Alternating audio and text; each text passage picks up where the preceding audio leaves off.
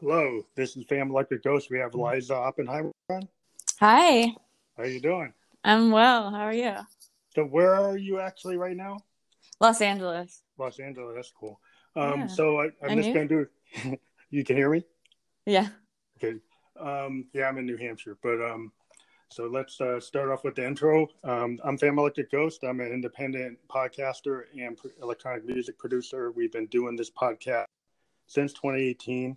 We just reached 25,000 listeners worldwide, and we've been interviewing indie artists.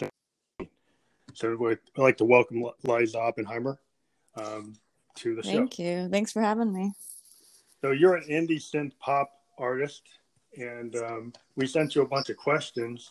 But I really like the vibe of your stuff. It kind of reminds me of the confessional nature of like Liz Phair, Oh, and yeah, yeah. and then a little bit of PJ Harvey from like Rid of Me.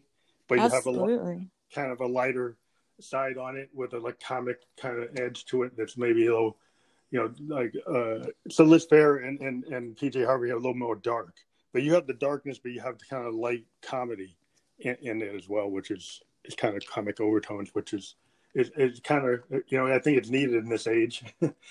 Yeah, I'm happy that you pick up on that.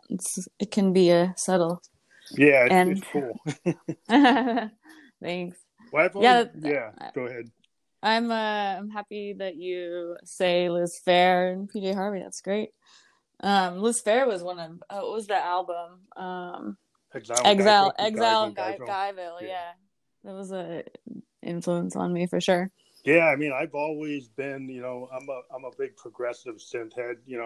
My heroes were like Emerson, Lake and Palmer, and yes, Tony Banks, people like that, Bernie Worrell, Frank Zappa. But in the late '90s or the '90s, I started getting into like bands like Juliana Hatfield, the Blake Babies, Liz Phair, Tori Amos, PJ Harvey. There was a lot of movement in the indie female singer-songwriter area. Yeah, And absolutely. anybody that's into good music is like, wow, there's a lot of good music being written. Yeah. So I was kind of drawn to that. I actually thought that the women were doing a better job than some of the men.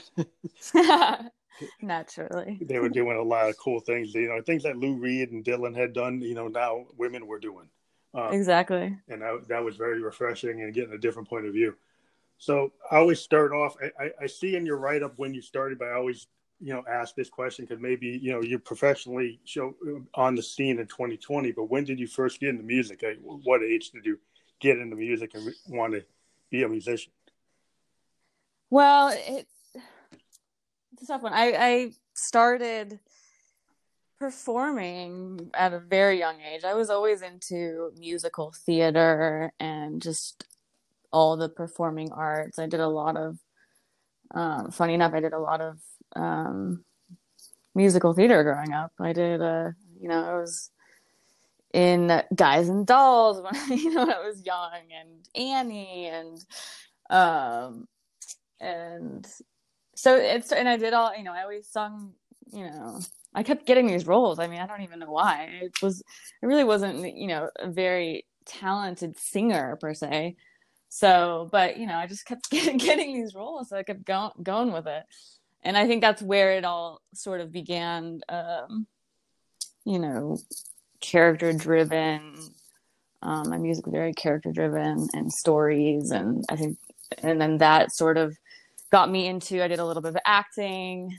And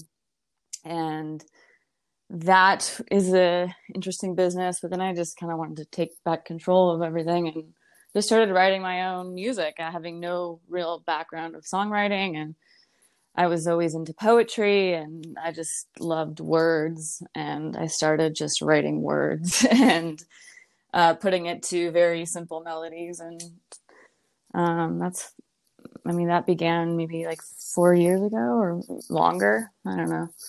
That's I always say interesting. 4. I always like to get into people's motivation in music, and 2 years talking to a lot of musicians, there is a camp of musicians that kind of theater. Yeah. A lot of singer-songwriters that like their introduction into any kind of art was doing theater. And then they had a lot of times they had a love for poetry, and then they found the intersection between like theater, poetry, and music, and then kind of double down on doing the music instead. And it's interesting because Right. you get like Lady Gaga is a very theatrical, Bowie like artist, and I think Right. that's a cool place to be, because the music, if you see, you saw what Bowie did, was this ability to bring theater into music, opened up music where he would become Ziggy, he'd become Right. Aladdin Sane, he'd become the Thin White Duke, he'd create all these characters, and then he could change, and either the audience went with him or they didn't, but he had that ability to change, which is a lot of musicians are always looking for that, and sometimes they get pigeonholed because they don't take that kind of theatrical standpoint where they become that other person. Right. Yeah. I think he was, fearless in that sense. He kept just reinventing himself. And I think it's important, being in entertainment business, everybody, tries to, not everybody, but they say you need to, know your brand and pick your brand, and you need to be really specific. And I've heard that, like, from every corner. And I try to do what everybody, in the very beginning, it was like, okay, let me try to, do that. But, I think there's, you got to go with, I mean, as an artist, you just have to go with what you're feeling, and something may transpire and something may not, but I don't think that you should hold back on reinventing or retrying. I don't think you should ever do that, because it's all about, evolving and as human beings and artists. And I think that's what some people that get into music, and they have got different motivations. I'm in my 50s. Everybody I got into music with when I was in 17, they all wanted to do the garage band and hoping they were going to get picked up. And then they got married and they stopped doing it. But I was kind of like, I'm a musician. I just kept on playing. I never stopped. Right. And then this year, in the last year, I've been the biggest years in what I've been able to do with the podcast and all my other stuff as the Ghost. And it just shows, like, if you just stick with it, if you're not into that overnight sensation, you do it because you love it, then things kind of come to you because you stick with what you want to do. Yeah, I believe that. I mean, most people quit. Yeah, that's the thing. It's like I have so many friends that quit, and I was like, wow, you really should have stuck with it. But yeah, it's hard. I mean, it's hard to stick with it. Believe me, when you're putting yourself out there so vulnerably, and you aren't, you're kind of getting, you haven't been exposed to huge crowds yet where you have your fan base, and it's all just, people aren't responding at all. And it's a little bit of like a, it's hard. Juvenile, like my heart is crushed. But, the part, if you like just get through that bit, Well, I think it's every singer songwriter, the appeal is kind of what you're doing is very, very cool. And what I've always tried to do is, because I had a love of singer songwriters, from an early age. I grew up in the age, I was a child of the 70s, and that's all you ever heard, with the Carole Kings, the Carpenters, right. People, Dylan. You saw people who were actually changing the world with their music because they were telling stories that were personal, or able to identify with people with empathy. And so it wasn't just a hit. It was like songs, Carly Simon, and they would have songs that were like, really, that's a part of their life. They're being honest, and they're revealing themselves. And you can get hurt when you do that. And you open yourself up to a lot of criticism and all kinds of other things. But I always felt that was the music that I really hit my heart, was when somebody actually took their own personal life or their failings or what was going on in their life and took it and turned it into art. Right. Well, and I mean, there isn't really much else that can move people like that besides the truth and somebody actually kind of putting their heart on the slab for everybody to dissect, Well, it's interesting that you talk about theater and film. In theater and film, you get actors like De Niro and Pacino. They kind of do this, character. What was it? A method acting where they become the character. They live the character. And in music that happens too. Like Bowie was that, and Lady Gaga does that. But it's just interesting when you take that intersection of, okay, I'm gonna I'm going to talk about my own personal failures. I'm going to have this kind of inner monologue that you talk about. And, Right. being able to do that, it's hard, to do that in front of a crowd, and you have to kind of put yourself into that frame of mind where you're that other me. You look in the looking glass and you're that other version of yourself, or maybe that's your real self, and you're finally letting people see it. Right. Right. Yeah. Um, yeah, I think it's all of the above for sure. Yeah, I because I was think. listening to your music. I was listening to Stink Eye. I was listening to your EP, and I was very drawn into what you're doing, because it's this kind of character driven, personal driven, like your best foreign language film. You've got a lot of Yeah. good tracks on that, and I know your new album, your new track is really good. We're going to get into that, but I really like what you did on your EP, because I like to hear full, like, thoughts. Like, I think musicians are like authors, so when I got to see a complete thought with that. With your full project there, but Stink Eye is really brilliant. I like to work on that. So maybe we'll get Thank you. into that, but I do want to talk about some of the other things I get into. But so Yeah. you realized that you had a talent for music, like what, in the last couple of years, that you decided that you would go on and actually fully develop your songs? Like, that's in the last 4 years, or is that like in the last Well, 2 years? I think I'm still waiting for that realization, but I just keep on doing Yeah, yeah. it. I don't know. I think uh I don't think there was that moment. Maybe it'll come. I just keep doing You it, just keep, I just you're in the keep process. throwing the darts at the board, one will stick, hopefully. Well, that's Um interesting when you finally pick up, like, the pen as a writer, and you get into like songcraft, and you start saying, I am going to create my own style. And I hear your style. I mean, I hear it. And you're probably still developing because you're a new artist. But yeah, you do have this really interesting way of bringing in this electronic. And I'm a big electronic guy.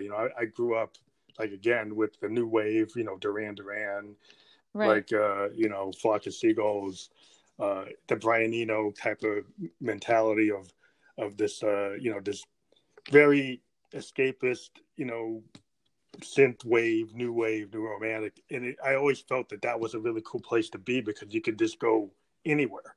You could take funk, you Right. could take disco, you could take rock. And all those bands had rock elements, they had punk elements, they had, jazz elements. There's a lot of stuff you can do with this genre. It's not very limiting. Right. It's endless. I mean, that's exactly how you make music from your bedroom now. I didn't really know much about, music theory or or even how, I started to write melodies, just not knowing what I was doing at all, And I think with the electronic stuff, I started just doing some demo stuff and like half songs and just, I use Logic, so you go on there, it's like Yeah, I was going to endless ask, like, possibilities. what kind of DAW you use, because some people start with like GarageBand, and then they just Oh yeah, take yeah, voice yeah. memos, and then they start figuring out how to put stuff, and then they realize the limitations, and they move into Logic, or they go into Ableton or FL Studio, and then once they get like a MIDI controller and they get a little keyboard, then they realize, wow, I can actually put the drum tracks down, I can do the bass, I can do the pads, I can kind of map out this whole thing. Is that Right, kind of what right. happened to It's you, brilliant. that you found out that you could actually get a PC and a MIDI controller and then actually your mic and start doing your demos, or do you bring more rough demos to a producer? Hello, you still there? Oh, I don't hear you. Did we lose you? Your signal? I guess I was talking about, like, how you use your DAW and how much of the work you do yourself for your demos before you get to a producer. How much do you kind of craft your song? Well, the EP, I did start with GarageBand first, and all of those songs I had, some were fully written, some were half songs. One song was not Love Me hadn't been written yet, but I do demos, and to be honest with you, I am not the best producer. I am just like, I get so overwhelmed with all the things. And so I will do on a MIDI, I will just, pick the notes, you know what I mean? And it'll be really basic. I mean, it would be fun maybe eventually to release the demos of Best Foreign Language Film, my EP, because I recently went back to see, just to like clean my computer out, and I had all these demos of all those songs, and it was really sort of sweet to hear where it started, and where it went with the producer. So, well, as a music fan, I always do like to look at the original demos that artist has, because demos, a lot of artists can be very self-critical of their original work, and then fans can find a lot of beauty in the simplistic nature of some demos. Oh yeah. Or the raw nature and honesty of a demo. The one thing I would always say is that you don't necessarily have to be the greatest guitar player or keyboardist in the world if you put down a song that has a lot of feeling. It's the feeling and the voice of that artist that can make that, you don't have to be Jimmy Page, you don't have to be Hendrix, you don't have to be Tori Amos, you don't have to be a Diana Ross. You don't have to have that capability to do something that can really pull the heartstrings. And some people, don't realize that, the nature of the beauty of their own music. Right. I agree with you. I agree. And I thought about that recently about just putting some songs out that I've just done, Yeah, maybe put them on SoundCloud or something so people could check them out. Yeah. But I agree with you. I think the whole point of the exercise is to move people, entertainment, music, movies, everything. It's not really, it's great when everything, it looks professional and sounds professional, but it's really about moving people. That's all it is. It's making people feel something. This is why people listen to music. This is why people go to movies, to feel something and get out of their own, mind for a minute. I mean, I was watching a documentary on Elton John and the Yellow Brick Road album, and it was interesting that they had this house where they would put together the tracks in France, and a lot of times it was the first or second take that was the one they put on the record, even if they did like 10 or 12, because they go back and say, that one's the most honest. Right. And I think sometimes in this world of the DAW and people trying to make everything perfect and pitch perfect and BPM perfect, and they forget that some of the greatest albums ever done, it's like the first or second take. Right. It's so true. It's so true. I think, I think a lot of pop music now is just the opposite of that, as good as it is and popular as it is. It's a lot of like, technical perfection, which I sometimes get a bit turned off by. I kind of want I want to hear the grit. I want to hear the mistakes. Your work, what I like about it is you got that raw nature, kind of like a punk aesthetic that I hear, kind of like the PJ Harvey in the Liz Phair. In that, the cool thing about those artists, they have this kind of lo-fi mentality as singer-songwriters, where the earlier Liz Phair, like Exile from Gabriel, is not so good. It's not like a perfect recording. Today, a lot of producers would say, well, that's just demos. And I've actually and I've heard the girly sound, and those are demos. The original but the original girly sound and what ended up being on that album, they're not that far off. I mean, a lot of the songs are like pretty close to the demo. And I think it's the nature of that kind of less produced, willing to have the happy accidents that I call. When you do something more raw and you have a happy accident, a chord change you weren't supposed to make, or you change the key, or you make a little bit of a mistake on the rhythm, that kind of like drives the character of the music. Right. And when you EQ or you produce that out, it becomes too antiseptic. It sounds perfect. Right. It's too clean. You're right. Yeah, it's too clean. It's like going to be PJ Harvey. It's not going to be like the Clash. People you hear a lot of these rock bands today, and I always remind the kids that I work with, some kids, like, go listen to the first couple Clash records and tell me that you really need to be cleaning this up as you're doing. Because if you really want to sound raw, you look at that. That has like real power, you know. Well, yeah, you know, maybe there's a moment, maybe with all this going on, maybe there's a time to get back to that, you know, get back to Yeah, I love music that's more like that, you know, because I was trying to figure out where music was headed, and it can't get more perfect. It's like perfect, you know, yeah. it's like scientific, you know, which is great, you know, but I wonder if there's a time now to everybody's just stripping down, you know? Well, I think because some people can't get in the studio and people are in their bedrooms and their Right. garages, the last couple of bands I've interviewed in the last 3 weeks have been kind of going toward, and maybe I should stop trying to make it as perfect. You know, maybe I should kind of go back to that kind of, you know, Paul Westerberg, you know, replacement, like an early U2, early REM, you know, Yeah. like the old indie label thing back in the 90s. I grew up with, like, when REM, before they went to Warner's, and they had Michael Stipe, and you didn't really know what he was saying.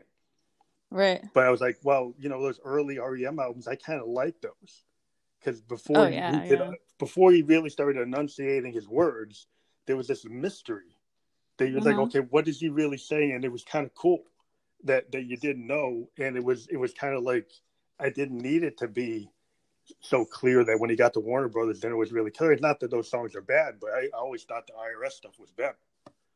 Yeah, yeah. Well, I like your taste. I do. Yeah, it's funny because I went back recently. I was having a moment and I went back to Exile and Guyville. It's funny that you mentioned that first. Um, because I wanted to feel uh okay again about, because I mean her, you know, even her voice on it is so just like Yeah, garage, you know, yeah, and I love it, and there's nothing about it that turns me off about her voice, you know, even though it doesn't sound perfect at all, no, you know, and I mean, I've never claimed to be a singer, yeah, yeah. you know, I'm more of like a vocalist and a writer, and I just try to best portray my point of view of the world, but yeah, that album really Yeah. I mean, inspired me. I really do hear that. What I loved about Liz is she didn't care.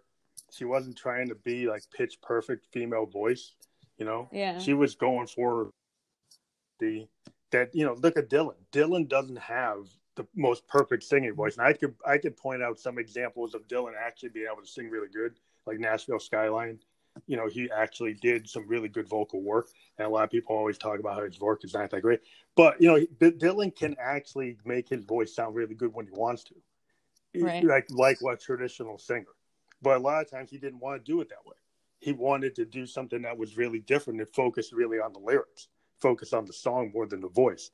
And I think that's what singer-songwriters do. And, you know, when you get, you know, artists like Liz Phair and artists like yourself, you can get to the heart of what you're doing because you're telling a story, you know, and you have your own, you know, sensibilities about how you do it. And that's more important than trying to do a beat driven, like clip driven music. You think you're a singer songwriter, so you're telling a story, you know. Yeah. I mean, I tried to go that route for a while, you know, tried to, you know, research what the scientific, you know, equation was. And, you know, I haven't put those songs out. So, um, Well, I like Stink Eye and everything that's on your EP is like what I like to hear. Like I like Juliana Hatfield and the Blake Babies. They do the same kind of thing.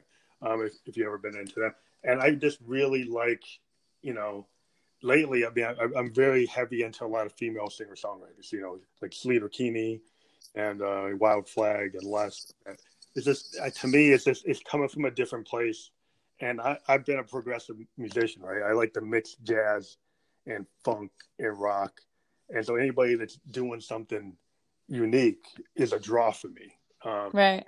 And so when I a lot of the people I interview, I happen to interview like 70% of the people I interview are female artists, because it seems like the female artists are actually doing stuff that's different. They're actually doing Yeah. a lot of cool work. You know, more female writers and artists are doing innovative work right now, in my opinion, than some of the male counterparts. And I'm like, okay, well, you know, it'd be cool to see some guys do something that I really dig, but but there are more women You're doing things like I dig right now. you're like, prove me wrong, please. Yeah. So when you get to your own influences and reference points, who would you say are your biggest inspirations, or people that you would like name check as inspirations?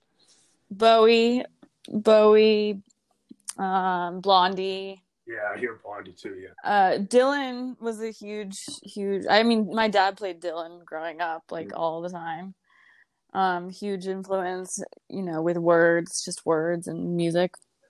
I started just doing, spoken word and over just sounds. That's how it began. But yeah, I was biggest influence is definitely Bowie. I don't know why. It's just Yeah, Bowie's a big draw. I think the humor of it all, and the my favorite Bowie album is Hunky Dory. Oh, I don't know. That's a great album. It's just so good. It's so good. I was listening to his work with Lou Reed on Transformer. Yeah. And I just like that kind of intersection between Lou and Bowie, because Lou was like a Dylan. He's like the Velvet Underground stuff was like phenomenal. I have all the Velvet stuff, but he had this kind of dry sense of humor and this kind of way to document the life in New York, and maybe parts of life that people normally wouldn't want to put in song. And then I was like, wow, he's doing a Dylan, but he's bringing it to like the dark side of the street. And I'm like, that's kind of cool. And then when he interfaced with Bowie, kind of brought that glam thing in too.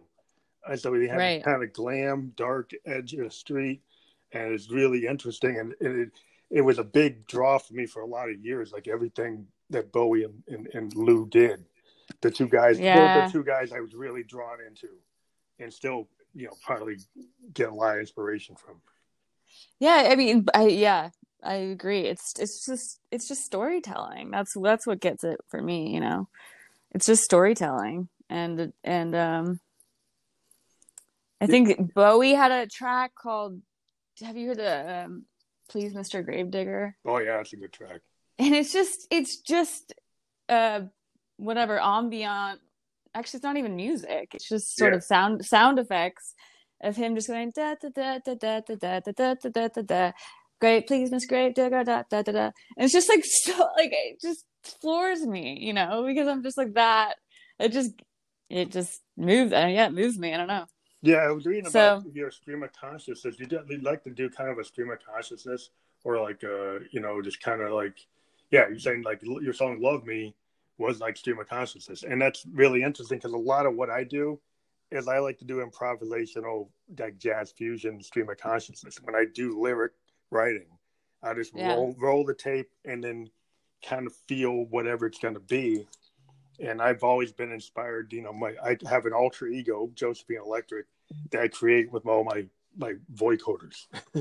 Right. Cool. So I kind of been for years. I made my fictional lead singer, Josephine Electric, which is the female kind of part of me, create these stories. And that's awesome. And she just gets into this character, and I can use this technology instead of using it to do like pitch perfect work. I used it to transform my voice into like a theater character, like Ziggy, or like Prince's Camille, or like or like Funkadelic Sir Nose. I was like, okay, that's what I want to do. So I kind of like read up on what George Clinton did with Sir Nose, what Finch did with Camille, and I said, okay, this is what I'm going to do. Because I really didn't like my male voice, so I said, well, I'm going to create this female version of myself, and then get into her character and make her the lead singer of my band. That's amazing. I love that. But by the way, you do have a great voice. I don't know about the singing, but you have a really great male voice. Well, so I use it. Maybe you should reconsider. I do. I use it maybe 10% of the Phantom Electric Ghost songs have my voice, and 90% have Josephine's voice, which is my voice pitched up to soprano. But it's just my choice. I've been lately getting more comfortable. I released a bunch of songs that actually have my closer to my male voice on it, but it's just kind of like the character thing. And I was just really interested in your stream of consciousness style, like what your write up. So maybe you want to talk more about like how you approach that in some of your songs. Of, Yeah, well, it's really does start with a few lines usually. Like I have my notes on my phone, the app, whatever, iPhone app on notes. Like every day I'm just constantly writing down like 2 lines, 4 lines. So, there's just probably like thousands of notes.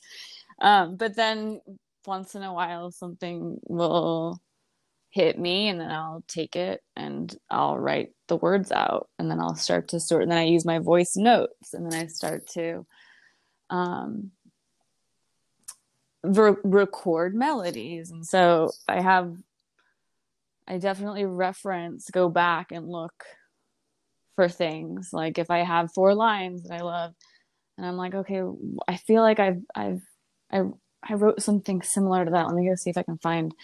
And then it sort of shapes together. I mean, some of my songs are actual like letters to people. yeah.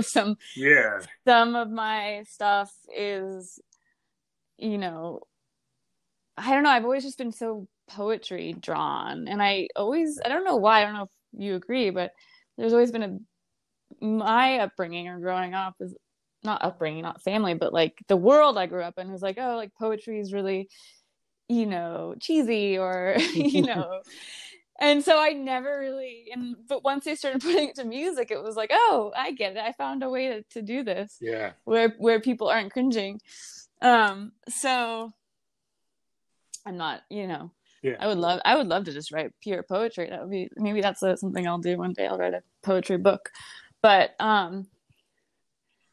but yeah, that's how it starts. Usually I'm not a very technical writer. I'm more of just a voice note, melody, and iPhone note sort of, jotting down ideas and then putting them together. Well, it's interesting because I was reading about like "Love Me" is a stream of consciousness song that you wrote up.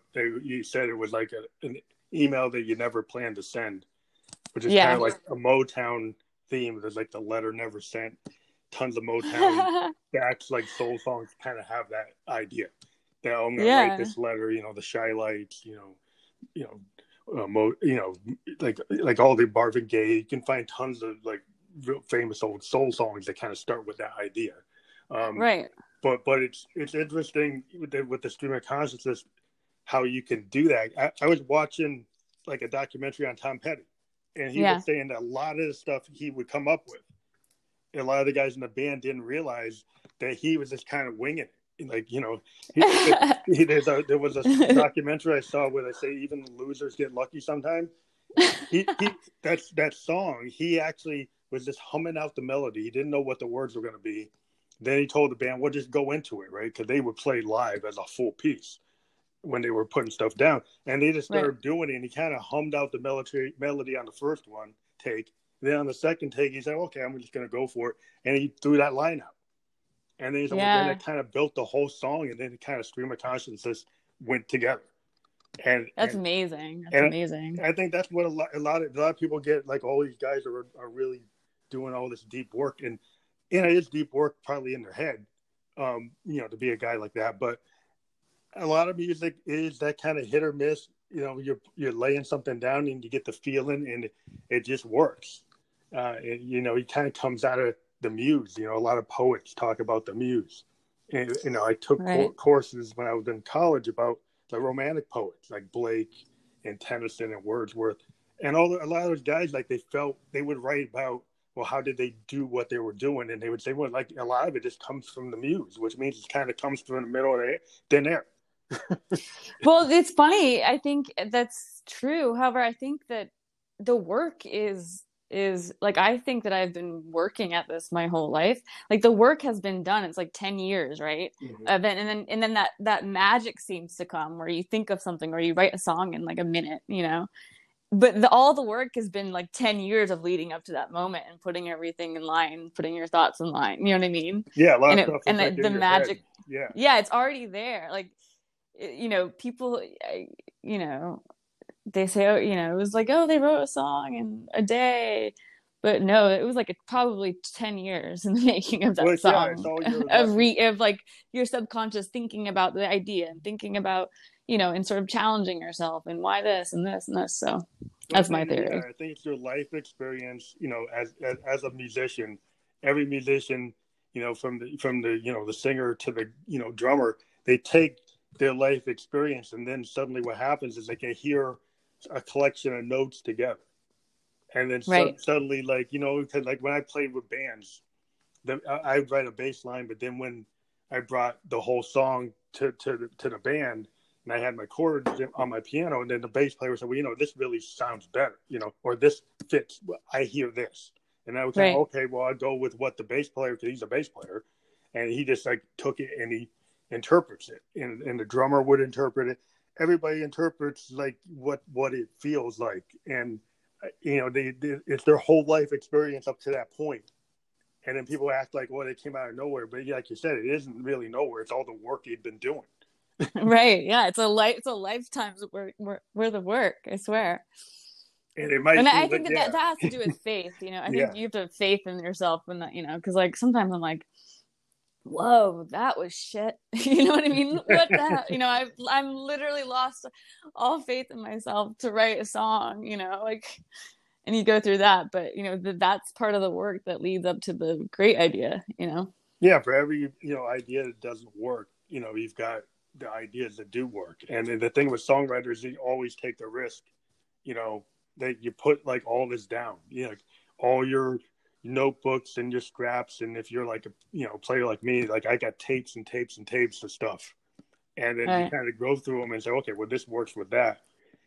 I was watching. I always like reading about musicians. I was reading about Frank Zappa, and Frank Zappa and the Mothers of Invention, like a great band. He used to tape like everything he did. Right, he would just have tape rolling all the time.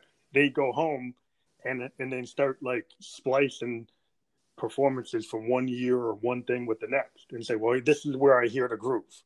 And so Right. he'd just take all that life's work and then find the best moments and say, oh, here's the song. Because he's like, Wow. and he would just, a lot. I've actually read about a lot of musicians actually just recording all the time and running tapes. Like Neil Young was famous for doing that. Yeah, they just put stuff down and then they find the inspiration and stuff that they forgot about, or they just put down and they listen to it one day and say, oh, there it is. And then they actually find the song because they just put it down. Yeah, that's great. I've tried to go through my voice notes. It's hard though. It's hard to listen. I wish there was a better. I don't know. Maybe somebody has a suggestion for that, like a better app for voice noting and organizing. Because like I just I have all these voice notes. They Yeah, could be huge hits in there. well, I guess you just have to throw them all into like Logic or throw them into your thing and then kind of start splicing them when you can. Is it Yeah. better if they made like a better iPhone app that maybe could do that for you, so you could bring the whole thing into Logic or Ableton and just easily, Yeah. separate them out. Maybe I'll make an app for that. It's a good idea. I'm always looking for something, like especially in this Corona time. I'm always looking for a collaborative type of thing, like a collaborative DAW. So like Yeah. if you were sitting in Los Angeles and somebody's in Denver and then I'm in New Hampshire, the drummer could be like in Denver, you could be in LA, and I'd be here, and we could all go into a session, and it's like Oh we're in yeah. studio and actually do something live. Which I There's an think, idea. yeah, but I've been thinking that's a really good. You shouldn't publish this. Someone's gonna steal that idea and Well, make I'm billions a of dollars. well, I'm an IT guy myself, but my main gig. Oh, there you go. But my whole thing is like that is something that's really needed. So I'll throw it out there for free. So any developer listening, that's what you should work Yeah. on. So noble of you. I like it. Yeah. So you've got some really cool material, but Stink Eye is your latest song, and you say it's like an unapologetic like talk about your inner monologue and that dead end journey. So maybe kind of talk about like how you came to that song. Well, LA is a big theme in my music. But that came about my co-writer and producer Jared Walker, he goes by Black Ferrari. He actually, it's the first time that actually the first time we ever worked together. And a friend introduced us, and we just kind of decided to write, and he actually had that sort of groove already. And so then I just sat down in Logic with the headphones and the microphone, and I literally it was just ad lib everything. So your riff stream of consciousness type of thing. Yeah, it was like that, but I did it maybe about 10 times. Mm-hmm. So it would go da, da, da, da, da, da, and like little bits like faces, da, da, da, da, da. Mm-hmm. And it really started like that, and it was a really cool experience because I had never done that over a track before. I'd always just come up with stuff and sort of like put my finger on the board and try to figure out melodies, but this was a really cool track, and he like left the room, and I just sat there with headphones and a microphone, and we did that, and then we left it for a while, and again this LA theme kept popping up, and I think we got together a few more times, and I really wanted to, the story is pretty clear. I wanted to sort of talk about what it is to be a failure in LA, you know what I mean? Mm-hmm. And to not make it a sad story, even though it kind of is, but to be like, this is what I've done, this is who I am, and kind of take the piss out of myself, I'm a big believer in that. It's like, we all try to keep up images, especially in the social media world, and I kind of wanted to write a song that was just like, yep, not going too well. Yeah, that's kind of reminds me like a Velvet Underground, like a modern Velvet Underground approach, because that's what Lou used to really be able to do that, and some people today seem to be kind of scared of that, that kind of level of honesty. They like to build up all this bravado, right. And they created all these characters that are kind of like, not as much of a, like, more not really the truth. And it's cool to actually find you doing more of a truth tell in your music, and being, honest about your feelings. And a lot of people don't like to talk about that. Maybe they'll talk about like a failed romance, and that's kind of like everybody has heard that like a million times. But they kind of get into the deeper dynamics of your own like psyche, of your own personal life. That's a little harder to do. I wonder why that is. I wonder, because you're right. It's easier to sort of express your pain over a breakup, but it's really hard to express the pain over failing. I think you're right. I don't know. It would be interesting to sort of. Well, I think, Johnny Cash was good at doing that. He would get into his personal feelings, and that was the kind of his appeal, that he would, this kind of man in black, he's going toward the dark side of life. He had, problems. He was pretty open with his issues with drug addiction and, all kinds of addictions he had, and he would put it into his music. And right. It's kind of like he had this struggle through his whole life, and it's in his music. And it's really honest. And that's the kind of country music I kind of like. Well, that to me is the measure of that genre, is can you be as honest as Johnny? Right. I like that. And if you're not, then I'm like, I don't know if I'm really going to listen, because like that's like the standard bearer to me. I love that. I'm gonna start thinking about that. I'm going to write that quote down.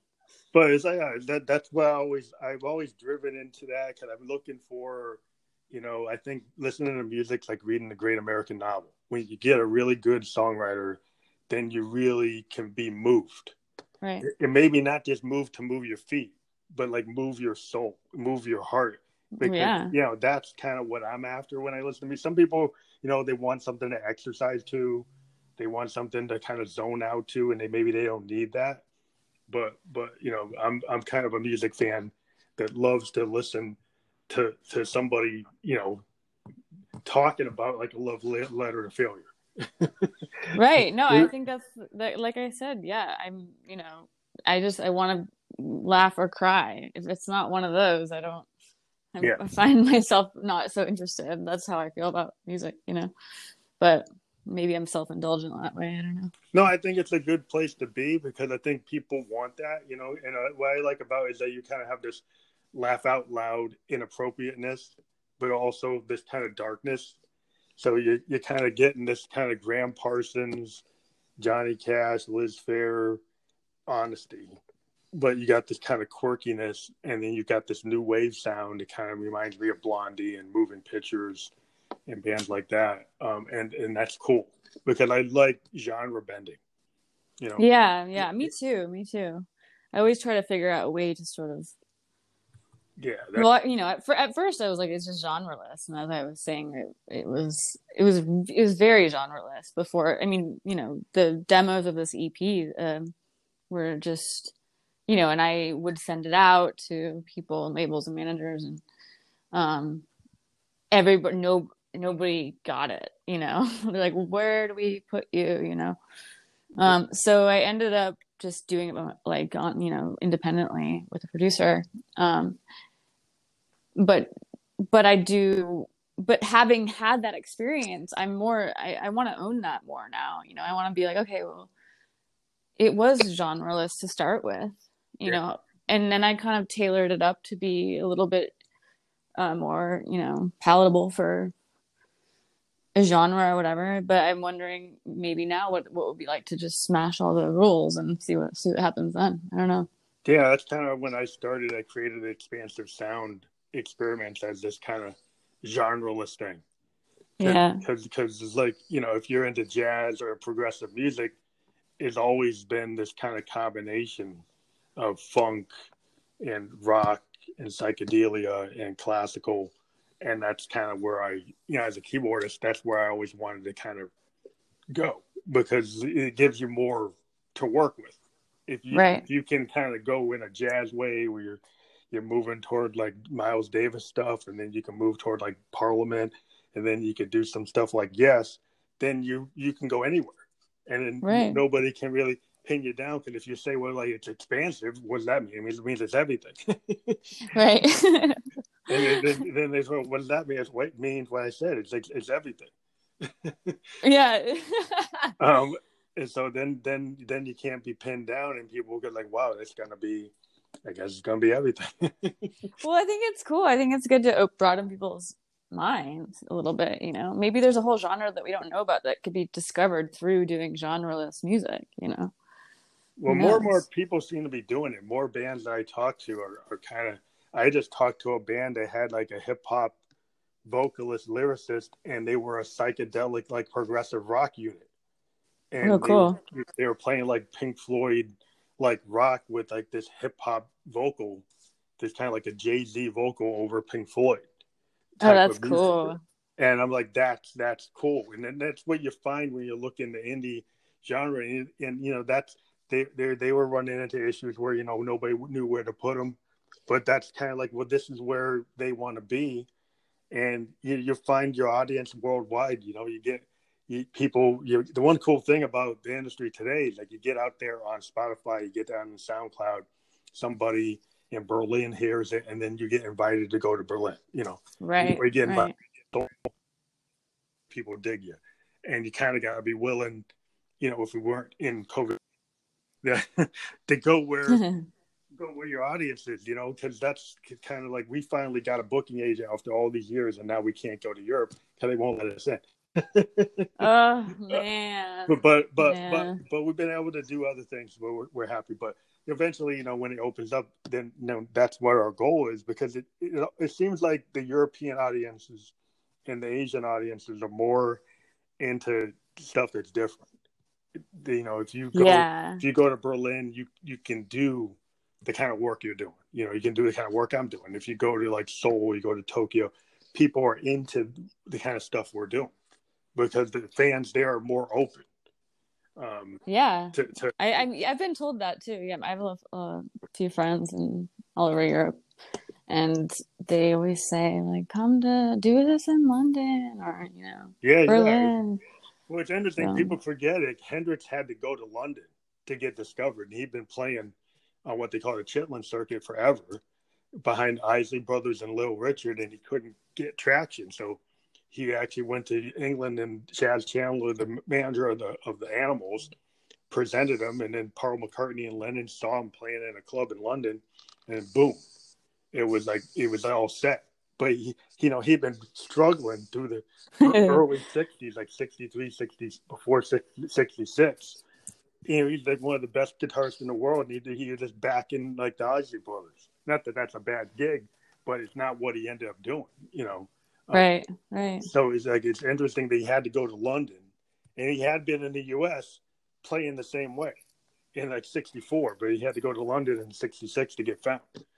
Wow, that's amazing. Yeah. So people that think like the best guitar player in the whole world couldn't get appreciated in America until he went to London.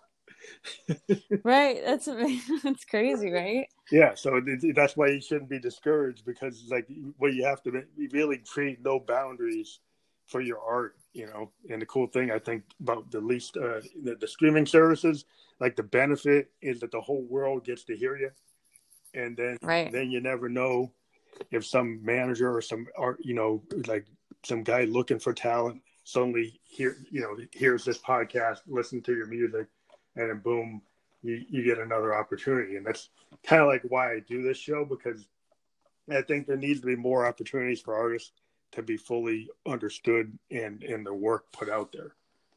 Right. Yeah, I think it's great. It's been a pleasure. I love that you're doing this. I was listening to the one that you sent me. I think it's a great idea. It's exciting. It's always nice to talk to someone who's interested in the music and yeah. So were you doing live shows before COVID? Have you been doing anything in your area, or did it all kind of happen right when you wanted to do that? I've performed all over LA a bit. But that was before my EP came out. But I did have a couple shows lined up, and then COVID hit. But yeah. Yeah, that's the story. Everybody's telling me that story. But yeah, you gotta innovate and figure out how to perform. Obviously, have camera. Have you found new ways to go online and do like performances through live streaming, or linking up with what's going on like on YouTube and Vimeo? Yeah, and all that? I've been mostly doing little videos, like music video clips. Mm-hmm. I'm kind of like playing with some ideas on how to do that, which I won't say yet, but I'm thinking about starting something that will be more of a performance thing. Because it's a great medium to get stuff out right now. People. Yeah. I'm sure. I think like even like movies and shows the productions are being shut down, so people are going to need entertainment. Yeah. And so yeah, I'm working on that. I want to try to figure out a way to do it. Are you thinking of bringing your theatrical training to bear, like doing a more Bowie-esque theatrical kind of stagecraft? Which seems like maybe, yeah. Seems like your pictures are kind of in the vein, is that you have like the stagecraft to your photos and your Instagram that has a vibe. Would you continue that kind of vibe in how you perform or do videos? Absolutely. I'm always just sort of doing and like the ideas that come into my head, like, because just art, period. I love expressing, a story through a photo, So yeah, absolutely. I think before, when I had all these shows lined up this year, I was thinking of what to do on stage that could sort of be a like a mini play, but singing my songs. So I'm definitely working on how to do that at home. Yeah. And Well, I it's think that interesting. Yeah. it's currently coming out in photos because I just keep thinking. So now I have to transmute that to be a live show, pretty Well, I much. love your photos. So. I think you really capture like a whole scene. You've got this vibe that's very cool. It's kind of like I said, it's Bowie-esque, it's Lady Gaga-like. It's kind of got that Liz Phair attitude and the PJ Harvey kind of vibe too, which she has a lot of that attitude that I see you kind of continuing, and that's cool. I always like that kind of punkish attitude. Um, but Thank you. it's just I've been doing like live performance before all this stuff happened in my bedroom studio. I was always doing Facebook Lives and Twitches, and I just been buying more equipment just because I've been getting more and more stuff to do it. But yeah, there's a lot you can do from home with some of the stuff that's out there now. There's a lot of you can do multiple camera shots with some lower priced equipment. They can do automatic switching of cameras, and you can do all kinds I of know. yeah. So I mean, I've been doing like live little shows, and sometimes I'll get only 3, 4, 5,000 people listening, and that's pretty cool because when I go to New York, I was doing clubs that are only at 300 or 400, and I was like, wow, Right. that's a lot bigger than what I was doing in New York. Wow, that's But so cool though, isn't it? It's yeah, really it's amazing. It's yeah. I mean, you're surprised. It's like if you start doing it, and it's a cool way to kind of practice for the real world. If you can get if you can do a live show on Facebook or Twitch, and you start to perfect it, when you go to bring it on the road, you can just kind of replicate what you were doing, right. and you live can kind of get some chops in, being a one person band. I'm able to kind of just like work out a lot of ideas, and the technology for doing streaming now is getting better and better. Because we're actually even moving to a video version of this podcast. Well, we kind of do it simultaneously. We have the ability to do video interviews now, and Cool.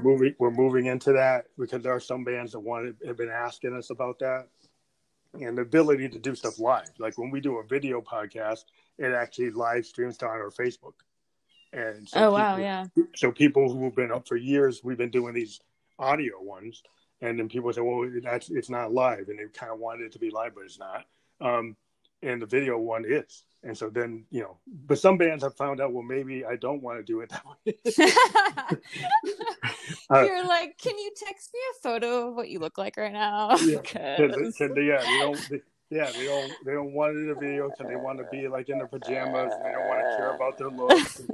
They don't want people to see that they haven't gotten any sleep, and they haven't been and they like doing the audio one because then they won't have to worry so much. So yeah, there's different pros and cons to doing the video versus the audio.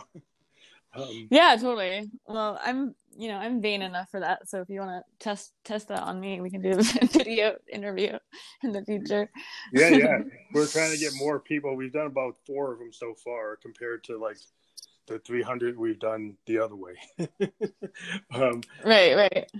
Yeah. Well, video is fun. I mean, video live is fun. I get why people. I haven't done like anything live on Instagram or anything, but I get people wanting me to. But it's a fascinating thing, that you can just pick up and just be live for the world in like 2 seconds. I'm sure it's discouraging for some people because it's like, oh my god, what if I say something, or but you have to kind of build a stagecraft. When I go Ghost Live, I have an LED costume with an LED face mask and my Phantom mask and my LED shoes and my purple light, and it's a totally different thing. Amazing. And it's cool stuff. I mean, I use a Roland Go mixer that allows me to get a good soundboard signal off all my rig.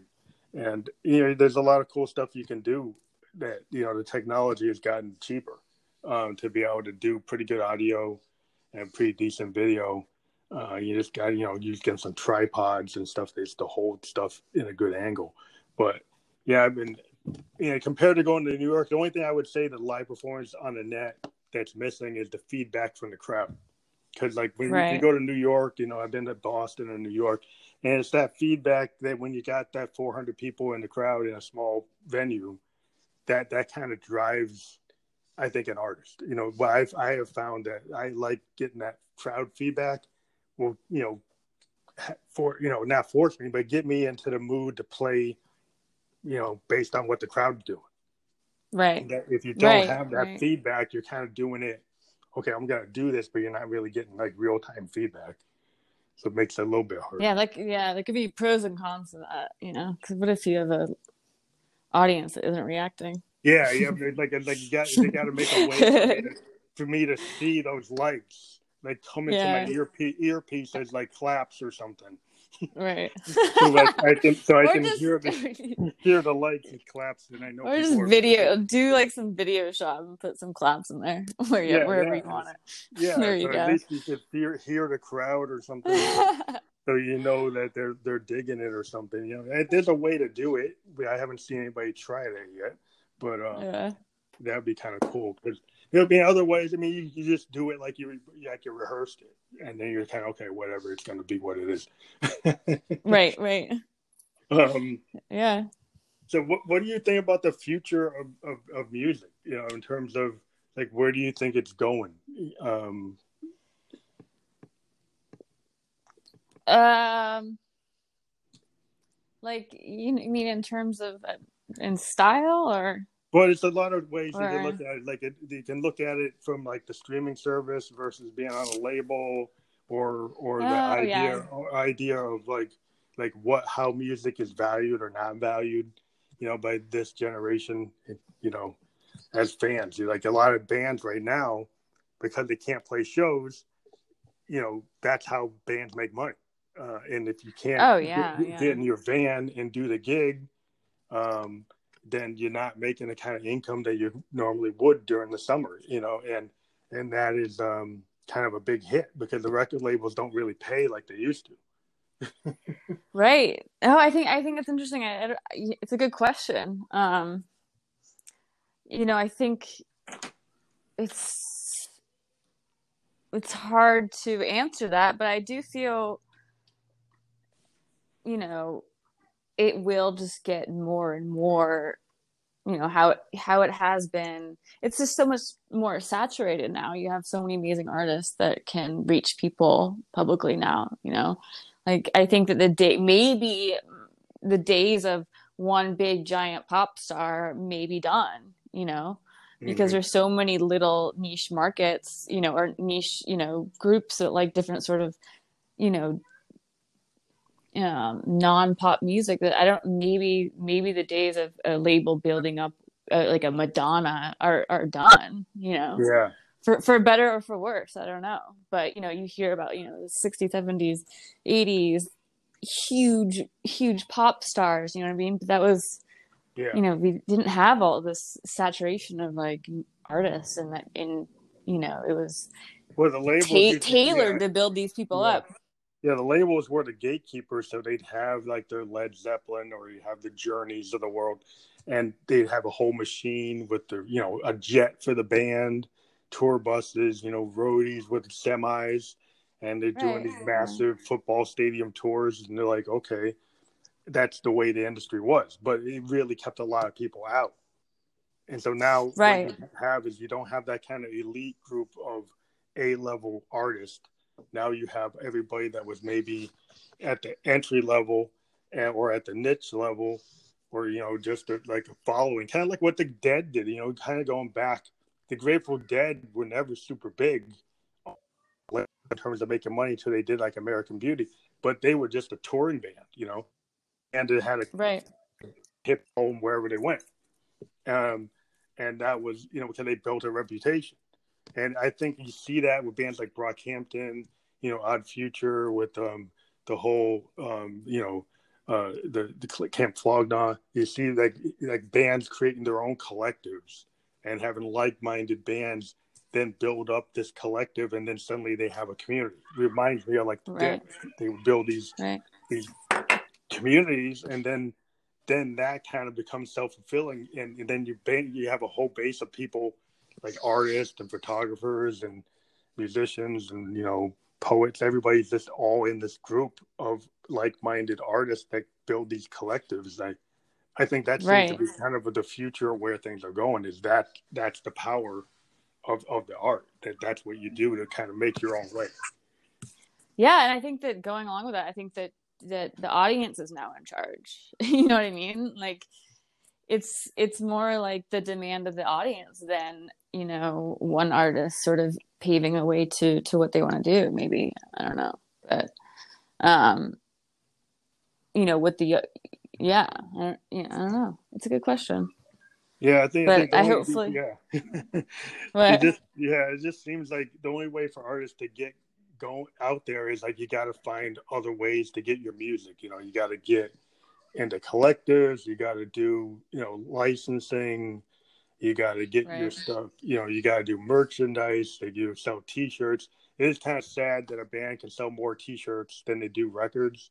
Um, but that's kind of like what you do, what you got to do. And, you know, that's why I got into podcasting, because I actually am doing very, very well on the podcast side. And, you know, it's just interesting that in the podcast world, you're getting more you know, funds than you do on your music side. Right. Isn't that and, funny? and yeah, you can do these podcasts, and monetarily you're getting paid faster than the labor than the, you know, the music system, the system of how Right. bands get paid compared to the way podcasters get paid. We get paid faster. We get paid more often, and it's like, you know, okay, so that's why I'm doing it as like a side gig, because it's actually more lucrative, and then it's fun. Right. But it's like, why can't music do the same thing? I think it will. I think maybe, you know, go through phases. I don't know. I think that right now everybody's in an information talking phase. You know, there's so many great, you know, podcasts or, you know, I think it's more information all the time, which is which has been entertainment for people right now, you know. Yeah, it kind of reminds I me like don't talk see a lot radio of my friends like sitting in the like I do, like sit on my like living room floor playing, you know, an records. album at the you know, well, my neighbors are saying, calling the landlord saying, you know, this girl needs to stop, and I'm just sitting on the floor enjoying myself. But like, you know, I think that myself included, you know, it's information always right now. It's constantly, you Yeah, it's know, kind of feeding our soul, where maybe music used to do. I don't know. it seems Maybe like, you I'm know, wrong. I mean, don't, it, you know, who yeah. knows? I mean, if you think about it, like radio used to be like people listen to like radio plays, like the old Orson Welles like radio plays, and Right. and because, you know, that made people feel comfortable and they can kind of zone into it. And it seems like podcasts is like the new radio. Yeah. Where Yeah. people can get into these, you know, some people are doing kind of like radio program type ones, you know, like little theater, and people are doing interview shows and, you know, talking about different topics, and people, you know, seem to be drawn to it like talk radio. And it's, you know, maybe that's what people need. And that's interesting, but that's why I've been trying to integrate music into it, because I think that is a way to get the bands that, you know, music is like what I'm all about. So trying to help other bands has been my mission. Right. That's amazing. I love that. I really do. So are you thinking of working on another project for this year? You said before you're always like evolving. So you have another set of projects that you're working on right now? I do. Yeah. I won't say too much about it because I don't want to promise anything, but I do. Yeah. Oh, cool. So you are that. So maybe if we do another show, we could do a video podcast when that project, you know, reaches fruition. Maybe we could do like a kind of premiere project broadcast where we do a I would love that. That would be great. video podcast version. Because then sometimes what we can do is, you got like YouTube, we can kind of seg and run to YouTube Right. and talk about it. On the video podcast, we have the ability to actually play people's YouTube videos or the Vimeo videos or something. We can do that. So yeah, we could actually, you know, kind of premiere your stuff. That would be great. Yeah. Yeah. I'm looking to, you know, release in the next couple months another one. So That would be amazing. Yeah, that to give us a chance to try it. We have tried it for our own stuff just to see how it would work. And so we've kind of kicked the bugs out of it. But yeah, so we always try our own stuff first. Yeah, absolutely. But yeah, it's interesting, the work you're doing, and we really like it. We think people should check you out. The cool thing about our podcast is we do have the hyperlinks to your work. So we will have your Instagram link and your Spotify link active on our and clickable. And we are on 11 podcast platforms, including Spotify, which we're part of. Anchor is actually part of Spotify. And this will be on Apple. It will be on Anchor FM, and it will be on like other platforms as well, like Overcast and Stitcher, and many, many more.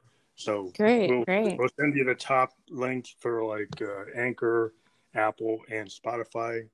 And we also have pretty cool integration with Instagram where we can create a highlight, and that highlight will go directly to the Spotify version of this podcast. So awesome. We will put that on our channel, and then you can take it as well and set it up on yours, and it allows people to directly go right to the podcast. Oh yeah, I'll check that out. Yeah, we'll have that up within an hour. Okay, cool. Yeah, so we'll let you know. But yeah, it's great having you on the show. Thank you so much for having me. It's been a pleasure. Yeah, Liza Oppenheimer, we thank you for being on the show. And like everybody, go to her Spotify, check it out. Make sure that you download and listen and forward and support the artists you love in this time. Do everything you can. Thank you so much. Thank you very much for being on the program. Thanks.